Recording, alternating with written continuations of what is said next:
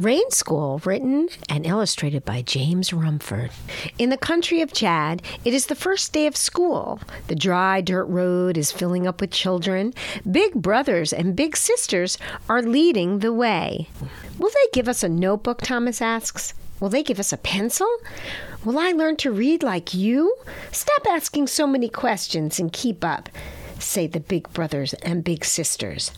Thomas arrives at the schoolyard, but there are no classrooms. There are no desks. It doesn't matter. There is a teacher. We will build our school, she says. This is the first lesson. Thomas learns to make mud bricks and dry them in the sun. He learns to build mud walls and mud desks. He gathers grass and saplings with the other children, and they make a roof. Inside it is cool. It smells of the earth. It smells of the fields, ready for planting. Thomas helps bring in little wooden stools.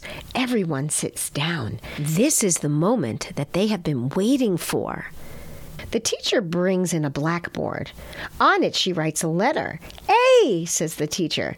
A, says Thomas with the other children. The teacher writes the letter with big strokes in the air. The students do the same, over and over. Wonderful, says the teacher.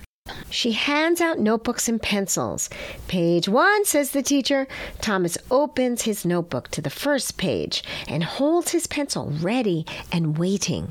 Now write the letter A. Beautiful, says the teacher, as she looks at the students' work. Every day, Thomas learns something new. Every day, the teacher cheers him and the other children on.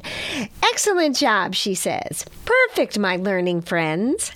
The 9 months of the school year fly by. The last day has come. The students' minds are fat with knowledge. Their notebooks are rumbled from learning. Thomas and the other children call out, "Thank you, teacher." She smiles and says, "Well done, my hard-working friends. See you next year." Thomas and the other children race home.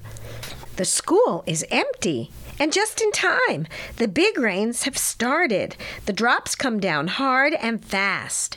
Strong winds tear at the grass roof. The rain finds its way inside. The school's mud walls are soaked and start to slump. The mud desks, too. Slowly, the school disappears until there is almost nothing left. It doesn't matter. The letters have been learned and the knowledge taken away by the children.